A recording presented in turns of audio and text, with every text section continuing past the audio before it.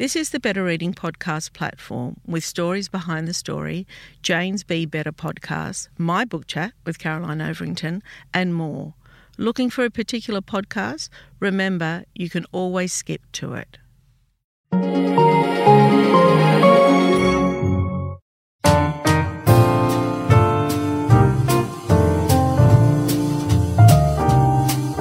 Welcome to the Better Reading Podcast, Stories Behind the Story, brought to you by Belinda Audio. Listen to Belinda audiobooks anywhere, everywhere. Hi, this is Cheryl Arkle for the Better Reading Podcast, Stories Behind the Story. We talk to authors about how they came to tell us their story. Dervla McTiernan, welcome back to Better Reading. Thank you very much for having me. Pleasure. I am so excited. You know I've got a bit of a girl crush on you, don't you? I said it last night. Well, I may have seen that on the book club just a little bit, but it's reciprocated, so it's all good. Yeah, good. Do you know, I don't know what it is that I love about you. I mean, of course I love the work. And I don't even know you. Yeah, and I don't even know you that well. But I just feel that you've got just a fantastic energy. You really do. Thank you. Yeah. Very nice. And I think it even comes out on the podcast. Oh, really? So this is our second conversation. We had one about a year ago. Yes. It's been one of the most popular podcasts. Really? Okay. Oh my God. How am I going to live up to that? You see, this is the problem. It was so good the first time. How do you match it the second time? I think you're going to match it easily. I think it was, I often say the podcasts work when the author gives away better themselves. Yeah. Yeah. You know, when it's not just promo and telling everybody what they want to hear. So, and I think that works for you because I think that there is, you know, that you are genuine. Oh, thanks, Cheryl. I know you're not on social media, but if you were, you'd be terrific at it. Stop. I'm learning. I've been getting Instagram tips all week. Alice has been teaching me how to use Instagram. So I'm up to 4 posts. It's very exciting. I did my first story last night. That is very exciting. We'll make sure we post something and ask people to like your page. How many likes have you got? I don't have any idea. I haven't quite figured out how to figure that out. We'll sort that out for you. Thank you very much. Okay. Dervla, as most of you will know, is one of the most exciting crime writers working today. She began her career as a lawyer, but following the global financial crisis, moved to Australia with her young family and turned her hand to writing. An avid fan of crime and detective novels since childhood, Dervla wrote a short story, The Roommate, which was shortlisted for the Sisters in Crime Scarlet Stiletto competition. That's a mouthful. And in 2018, she published her debut novel, The Ruin. Critically acclaimed and already optioned for television, The Ruin is set in Ireland and follows Detective Cormac Riley as he works to solve a chilling case that confounded him at the start of his career. Following on from The Ruin smash hit is Dervla's new book, and she's here today to talk about that, and it's called The Scholar. And wow, that's just made it to the bestseller list as well. Yes, it has. So exciting. So you are just the best all of the time. Yeah, clearly. How many weeks has The Scholar been out? How many weeks has The Scholar been out? The Scholar has been out Monday of last week. Yeah. So last week was its first week, I guess. Yeah. This is the second week. So congratulations. Thank you. It doesn't happen that often. Yes, we got the email this morning. Yeah. So I want to talk to you just about how it is you came to writing. And I know you've talked to us before, but it is an unusual path. So go through that with me again. About how I came to writing. Yes, I love that story. Oh gosh, it was, I suppose writing for me was always the best and most amazing thing anybody could do, but I never thought it was a realistic option for me. I never thought I could ever do that. And if I had gone to my parents at 17 and said I wanted to study English to become a writer, they would have had heart attacks. You know, they would have been worried about me paying my bills. So law was the direction I went in. I started college, and I remember the very first day at college, hanging out with the other students in corporate law. We went for a few drinks and everybody started dropping the names of judges, high court judges. And I thought, oh my God, I'm in the wrong place. This is not the place for me. But I still did a 4-year law degree, 2 years in law school, a 3-year apprenticeship, and practiced for 12 years. So you can see I was a real rebel. Not. But we came to Australia. This is making a short story long. But anyway, we came to Australia, and I knew I wanted to write. It took me a while to get going, but in 2014, I finally said, this is it. I want to be a writer. This is the thing. If I don't try, I'm always going to regret it. So I am going to take it as seriously as I would any other career change. I'm going to give it 5 years. I'm going to write every single night except Thursday, which was the sacrosanct wine night with Kenny. Oh, I thought you were going to say it's your kids' night. No. It's all about the wine and the laughs. Yeah. So other than that, I wrote every night, an hour and a half to 2 hours. And I said I would give it 5 years where I would be really committed. And if at the end of the 5 years, there was just no even inkling of future publication, I would reassess. But otherwise, I was going to give it the 5 years. And that was 2014. And I signed my contract with HarperCollins in October 2016. Yeah, wow. Wow, that doesn't happen that often. No, I was very lucky.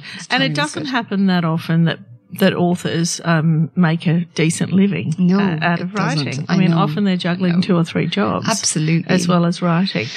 Okay, so talk to me about the process of the publication of The Ruin, when you actually sold it and what happened with your health. It was all a bit dramatic, I have to tell you. I gather you don't do things by heart. No, sometimes I look back at some of this stuff and I think, what was I thinking? But it was July 2016. I had not sent the book to any agents except one, because one night when I'd been procrastinating ages before, I had entered one of these Twitter pitch competitions and the agent had liked it. So I had sent her my first 50 pages and forgotten about it. Anyway, it was a July morning. It was a Friday and we were supposed to be heading down southwest WA for a weekend with friends. But I had a GP appointment to pick up some test results and I really wasn't expecting anything major. I went along to the doctor and she wasn't my usual GP and she was nervous and I could see that straight away. And she just said, Dervla, you have a brain tumor and it's a very significant size and it needs to come out straight away. You need to have surgery. And I just thought, okay. And so what had you gone to the doctor for? Headaches, really. I'd been having headaches and they'd been getting more constant and kind of more intense and I would wake up with them. And Kenny had been saying for months, this isn't normal that you wake up with a headache every day. You need to go to see the doctor. But I had young children who didn't sleep very well and I was working and every mother wakes up with a headache as far as I could see. So I just dismissed it. And really the only reason I went was just so Kenny would be happy that I'd gone. And when I look back, I just think you're so stupid because when I had the scan, the MRI, the technician said to me afterwards, when are you going back to see your doctor? And I was like, I've got an appointment, whenever, like in a few weeks. And he said, maybe you should make an earlier appointment. Yeah. And I said, why? Is there something? And he went, no, just, because they can't tell you anything at that point. And I dismissed it. I just went, I'm reading too much into that. And I just thought nothing of it. And you didn't make an earlier appointment? I didn't. I just went along and just thought this is going to be fine. And she explained to me it could be this kind of tumor or that kind of tumor, but she felt very firmly that it was a thing called a craniopharyngioma, which is what it turned out to be. And she said it'll just keep growing and, you'll go blind and then you'll lose this and you'll lose the other and the end result will be what the end result will be. Yeah. So, and then she took down her desk And so reference. this is just at the appointment where you weren't expecting anything other than to get the test results back. I just thought... But she told you all of that at that appointment. She told me, but it was very quick. It was, I honestly think it was maybe 3 minutes long. It was just, this is what will happen and this is why you need to have surgery and it has to happen. Like you have to have surgery now. And how do you digest that? I didn't take her seriously, in all honesty, because it was, to me, such a bizarre way of giving that sort of information. And because she sent me out with just the surgeons' names, because in Ireland that would never happen. The GP would make the appointment for you. They would recommend, they'd talk to you about surgeons and choices. I've since found out that would usually be the way it's dealt with in Australia as well. And it was just, to me, so weird. So I think I was in denial. And I think the fact that the news was given in that way helped me in that denial. I just thought, this can't be right. And when I went home to tell Kenny, I went with that in mind and he was very upset. And I said, no. Look, if you were in the appointment, you would know that this is just silly. And I said, I've asked her to send me the radiographer's report and I've emailed it on to Aoibhinn, my sister in Ireland, who is a GP. Of course, this was like 8:00 in the morning. So Ava was asleep. And I said, let's go down to Dunsfer anyway. And by the time we get there, Ava will be awake. She'll ring us and she'll tell us the real deal. Yeah. So we headed off to Dunsford that day, and we got to Clancy's Fish Bar, and we had our dog with us and the kids. And so Kenny was in keeping the kids distracted. I was walking around the green area of Clancy's Fish Bar with my retriever on the lead. And Avian was telling me, yeah, this is really not good. And this is exactly what's going to happen next. And these are the risks. And poor So this Avian, is your sister? My younger sister. She gets all of these calls from every family member. And she has to be really stoic, and she was so great. So that was a bit of a shocker. And the whole weekend was weird then, because you're just trying to take this in. And of course we could do very little because it's Friday and you're frantically trying to get through to surgeons to make appointments, and you're not going to get any more information over the weekend except you're going around with this thing in your head. Very, very strange time. Yeah, I can imagine.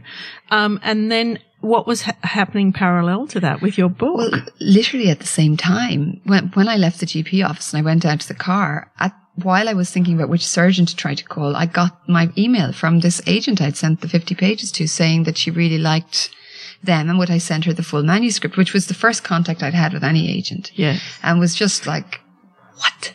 How is this possible? And I was more excited by that than I was upset by the tumor news, which is stupid, but I think is part of that denial thing. I think is part of, Well, and I think it's also a part of who we are as humans. It's about survival. And it is about, you strike me as a half glass full person. Definitely. Rather than empty. So you're going to take the happier option. Yeah. Without a doubt, I would have as well. I think we almost sleepwalked. What is the past tense of sleepwalk?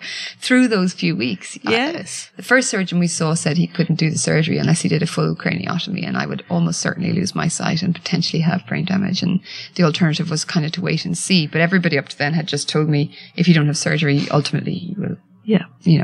So I was like, that's not an option. Yeah. And that was the worst bit. About 5 days between that appointment and what happened next, because he did say at the end of that appointment, well, I have this other colleague and he has this new way of doing the surgery and he may be able to sort you out. He may be willing to do the surgery. And then 2 days later, I got a phone call from that surgeon's secretary saying, Dr. Lewis would like to see you on Friday. And I said, well, does that mean that he would like to do the surgery? And she said, well, I don't know. Yeah. I thought, oh my God, don't tell I'm going to me wait anything. 2 more days. But then I went in to see him and he was unbelievable. I'll never forget it. He was funny and he was clever, and he just said, not a problem. Not a problem. Oh, this is how we'll do it. Brain tumour, easy. Bog standard. Yeah. And his brother was the ear, nose and throat surgeon, so he did that side of it, and that was it. And I had another about 2 weeks after that, and I just spent every day sending the book off to agents. And it was the best possible distraction. I just wanted to know, because I didn't know what was going to happen really in the surgery. And I wanted to know I had done everything. And maybe I didn't know. It just felt like a hopeful thing to do. Absolutely. Hopeful, distracting. And also, I always need a project. Yes. I mean, yours was a big project and I probably wouldn't take that on. But I do need, in life, I always need a project. Completely snap. Is it? Yeah. Okay. So you've recovered. You're well now. Yes, I am. Are you really well? I am very well. I have what they call panhypopituitarism. All of these names are very long. Basically means my pituitary doesn't work, which means my adrenal gland doesn't work, which means my thyroid doesn't work, because it controls all of these different things. So I am propped up on a cocktail of fake hormones that make my body function. Right. And they do it very well. So most of the time I feel because very well. I mean, I know that I see you when you're well, but I saw you at a party the other night and you were just glowing. And I thought, well, she's doing okay. I do really well. Occasionally I hit a wall and it can. Ready to pop the question? The jewelers at BlueNile.com have got sparkle down to a science with beautiful lab-grown diamonds worthy of your most brilliant moments. Their lab-grown diamonds are independently graded and guaranteed identical to natural diamonds, and they're ready to ship to your door. Go to BlueNile.com and use promo code LISTEN to get $50 off your purchase of $500 or more. That's code LISTEN at BlueNile.com for $50 off. BlueNile.com, code LISTEN. Ryan Reynolds here from Mint Mobile. With the price of just about everything going up during inflation, we thought we'd bring our prices down. So to help us, we brought in a reverse auctioneer, which is apparently a thing. Mint Mobile Unlimited Premium Wireless. How to get 30, 30, bit to get 30, bit to get 20, 20, 20, bit to get 20, 20, bit to get 15, 15, 15, 15, just $15 a month? Sold! Give it a try at mintmobile.com/switch. $45 up front for 3 months plus taxes and fees. Promo rate for new customers for limited time. Unlimited more than 40 gigabytes per month. Slows full terms at mintmobile.com. Can be unexpected and I just have to go to bed. Yes. And I definitely... But I occasionally hit a we wall. all do, right? And I have to go to bed. Sometimes I just think it's a really nice excuse. Like the endocrinologist said to me, you know, you can't do intense exercise, Dervla. And I thought, that's very sad. Oh, thank you. Exactly. Do you think he'd write me something like that? He might. He's very nice. Yeah. Talk about having a prescription for waking up at 6 and going, I don't have to go for a run today. In fact, I can't go. Oh, poor me. I can't go for a run. Poor me. Yeah. Oh, well, bummer. Yeah. Pity. I'll just have a cup of tea and read a book. Yeah, instead. Yeah. Oh, see, there you go. They're the positives. Okay. Yeah. So so The Ruin was published in that time to Yes. great acclaim, great success. I can't tell you how much the readers have loved it. Oh, and that's you so know that lovely. because it's gone to the bestseller list. It's been highly successful. I don't know how many copies you've sold, but there's been a squillion. So I think that's a difficult task to follow up. I mean, I think sometimes, I don't know what's worse, not that I'm a writer, but I don't know what's worse, to follow a flop or to follow a success. Oh my God. What do you think? I think in publishing, the hardest thing is to follow a book that hasn't done well because everybody's data driven these days and people look at your last numbers and they're maybe less. It has to be a spectacular book to get a second Okay. go. So let's look at, say, Dan Brown and following up Yeah. from the Da Vinci Code. Yeah, I mean, that's almost impossible, isn't it? Well, I think for those absolutely massive smash hits, like the absolute world beaters, pretty much everybody knows it's going to be almost impossible to match that. And I think that expectation isn't on you, but I think people know that you're going to have very big numbers after that. You know, you're going to have a significant portion of people who like that book will go and buy the next one. And someone like Dan Brown, like he's just a marquee name. Yeah. You know, Yeah. there will always be people who are chasing to buy his next book. But, you know, somebody like Dervla McTiernan, how do you follow up from The Ruin? Seriously, I mean that. Oh, Hand on my God. heart, I do. I was really lucky because HarperCollins gave me a lot of time. Like I signed the contract in October 2016 and The Ruin didn't come out till February 2018. So I had almost 18 months where I was quietly writing at home and nobody knew or cared. You know, I mean, my editor was obviously expecting that I would deliver a manuscript at some point. But other than that, I didn't have any reviews in my head. I didn't have anything.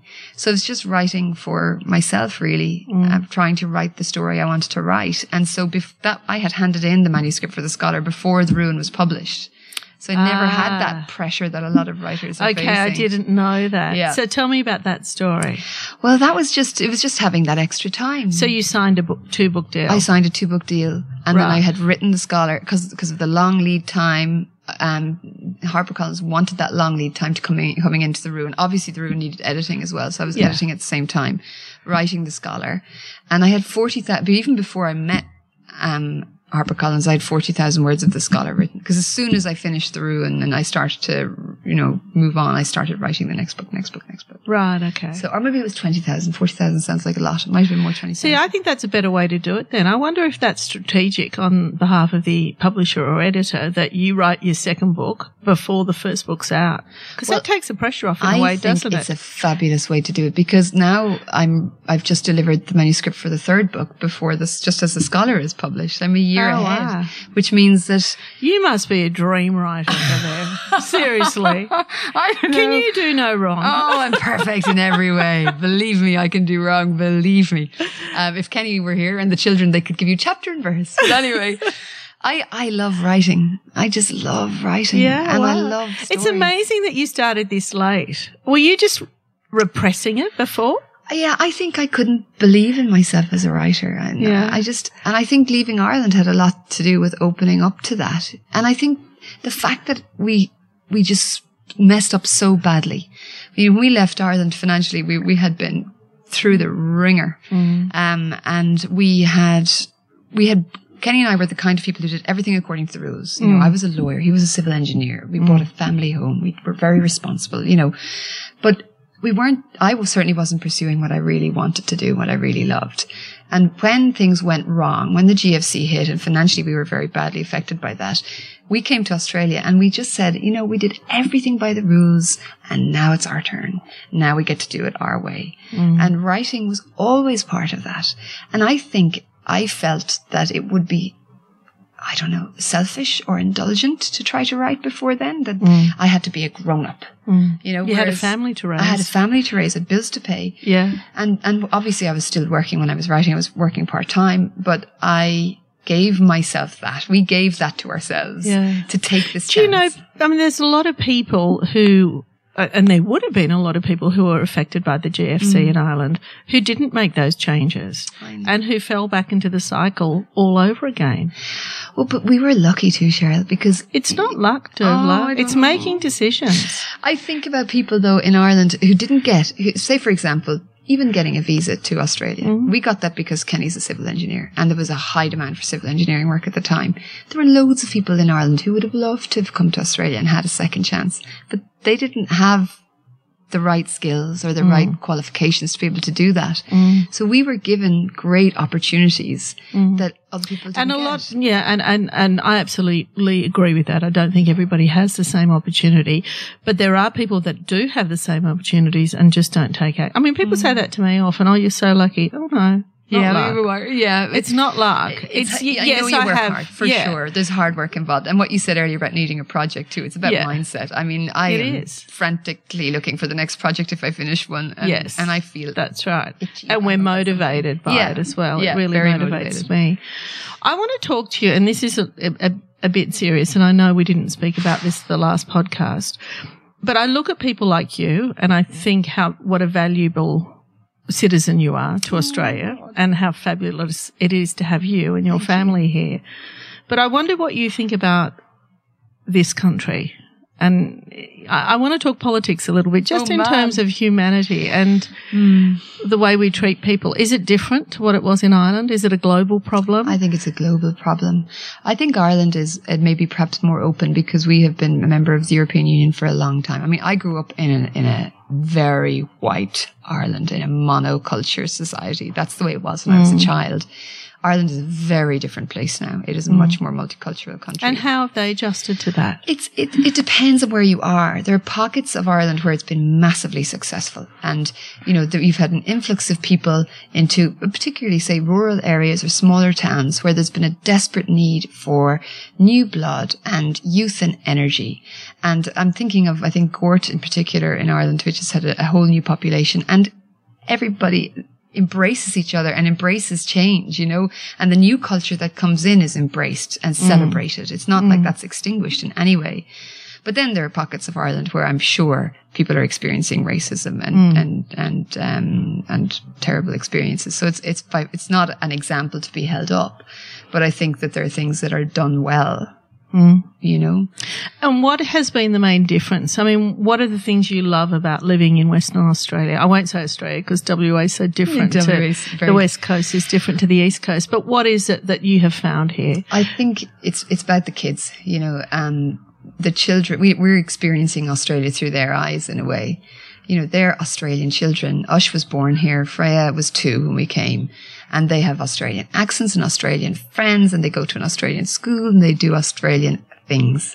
Our Australian friends, I mean, we've made some wonderful friends now through the school, really, other parents, and they've been so embracing of us. We've kind of had the opportunity to experience some typically Australian experiences through them. Like when we went camping for Australia Day weekend a few years ago, it was 42 degrees. We were putting the tent up and we were like, okay, we get to skip the citizenship ceremony. And we should just be like, there should be a rubber stamping once you've done that's right. You've done that. Yeah. But I think we just love the lifestyle. We love the fact that it's outdoors. We love that's the big thing. It's physically active and it's outdoors and there's a support. Big sky and it's beautiful light. Sky, it's beautiful. And I'll tell you something else that definitely had a real impact on us. And not to harp back to the whole tumour thing again, but when I was sick and we were so far from home, one of the mums in school organised one of these rota things. amongst all the other mums. And for about 4 weeks, people came to our house, and somebody set up an esky at the front gate. Yeah. People came to our house and they filled it with food, desserts and dinners and lovely things, anonymously. Like, they didn't want to knock on the door. They wanted to just be left there at the thing. People I knew very well, people I didn't know at all. And I love Ireland. I'm proud to be Irish, but I've never heard of that happening in that way in Ireland. And we felt, and I think that really changed everything for us. It opened us another bit. It's community, it's isn't community. Maybe it's mateship. Maybe it's something like that. I'm going to get emotional now, but You're making me emotional. but it was a really special thing. And I think when you're a little bit older, you realize that those sorts of special things actually don't happen that often. And true friendship, opportunity for true friendship doesn't come along that often. And when it does, you better be grateful you've got it. And we feel so lucky. More than anything else, we feel so lucky to have living the life that we're living now.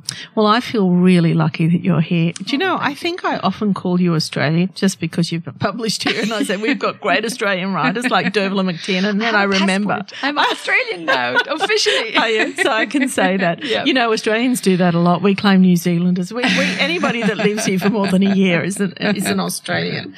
Okay, so tell me about The Scholar. Oh, The Scholar. The Scholar is one So of these it's a books. Continuation, but it's standalone. Yes, it is. And it's one of these books that's so hard to talk about without giving away the entire story. Don't do that. But I have a little summary. Okay, go on. So the story starts with Dr. Emma Sweeney. She is this very accomplished research scientist, very driven by her work. And she's going into work. Her lab is located on the campus of a university, my old university, actually. She goes into work one evening to pick up some lab results, and she stumbles across the body of a young woman who has been the victim of a hit and run. And it's an awful scene, and she's absolutely distraught. So she calls her partner, who just happens to be Cormac Riley, who's a detective sergeant in the police force.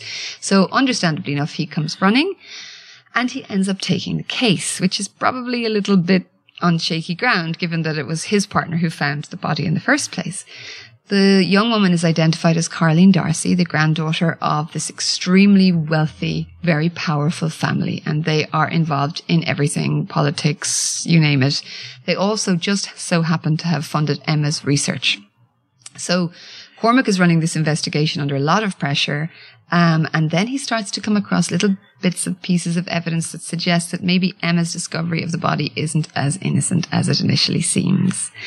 So that is the story of The Scholar. And if I tell you anything more, I will ruin it. Don't tell me anything more. But it is standalone, so if you've read The Ruin and you've loved it, yes, you can. Definitely. And if you haven't, you can start with The Scholar and you can go backwards. Absolutely. Dervla McTiernan, it's always a pleasure. Thank you so much, Cheryl. I feel like I've just had therapy. That was so wonderful. Thank you. If you'd like more information about Better Reading, follow us on Facebook or visit betterreading.com.au. This podcast is proudly sponsored by Belinda Audio. Belinda audiobooks are available on CD and MP3 from online booksellers and bookshops everywhere, or you can download from Audible, Google Play or the iBook Store. We've also created our own app called BorrowBox that's available from both the App Store and Google Play. All you need to do to get it working is to download the app, join your local public library, and you'll gain access to the world's best collection of ebooks and e-audiobooks available for you to loan on your phone or your personal device. Belinda, we're here to enable you to escape, imagine, grow, and be inspired through the power of storytelling. Belinda Audiobooks. Anywhere, everywhere.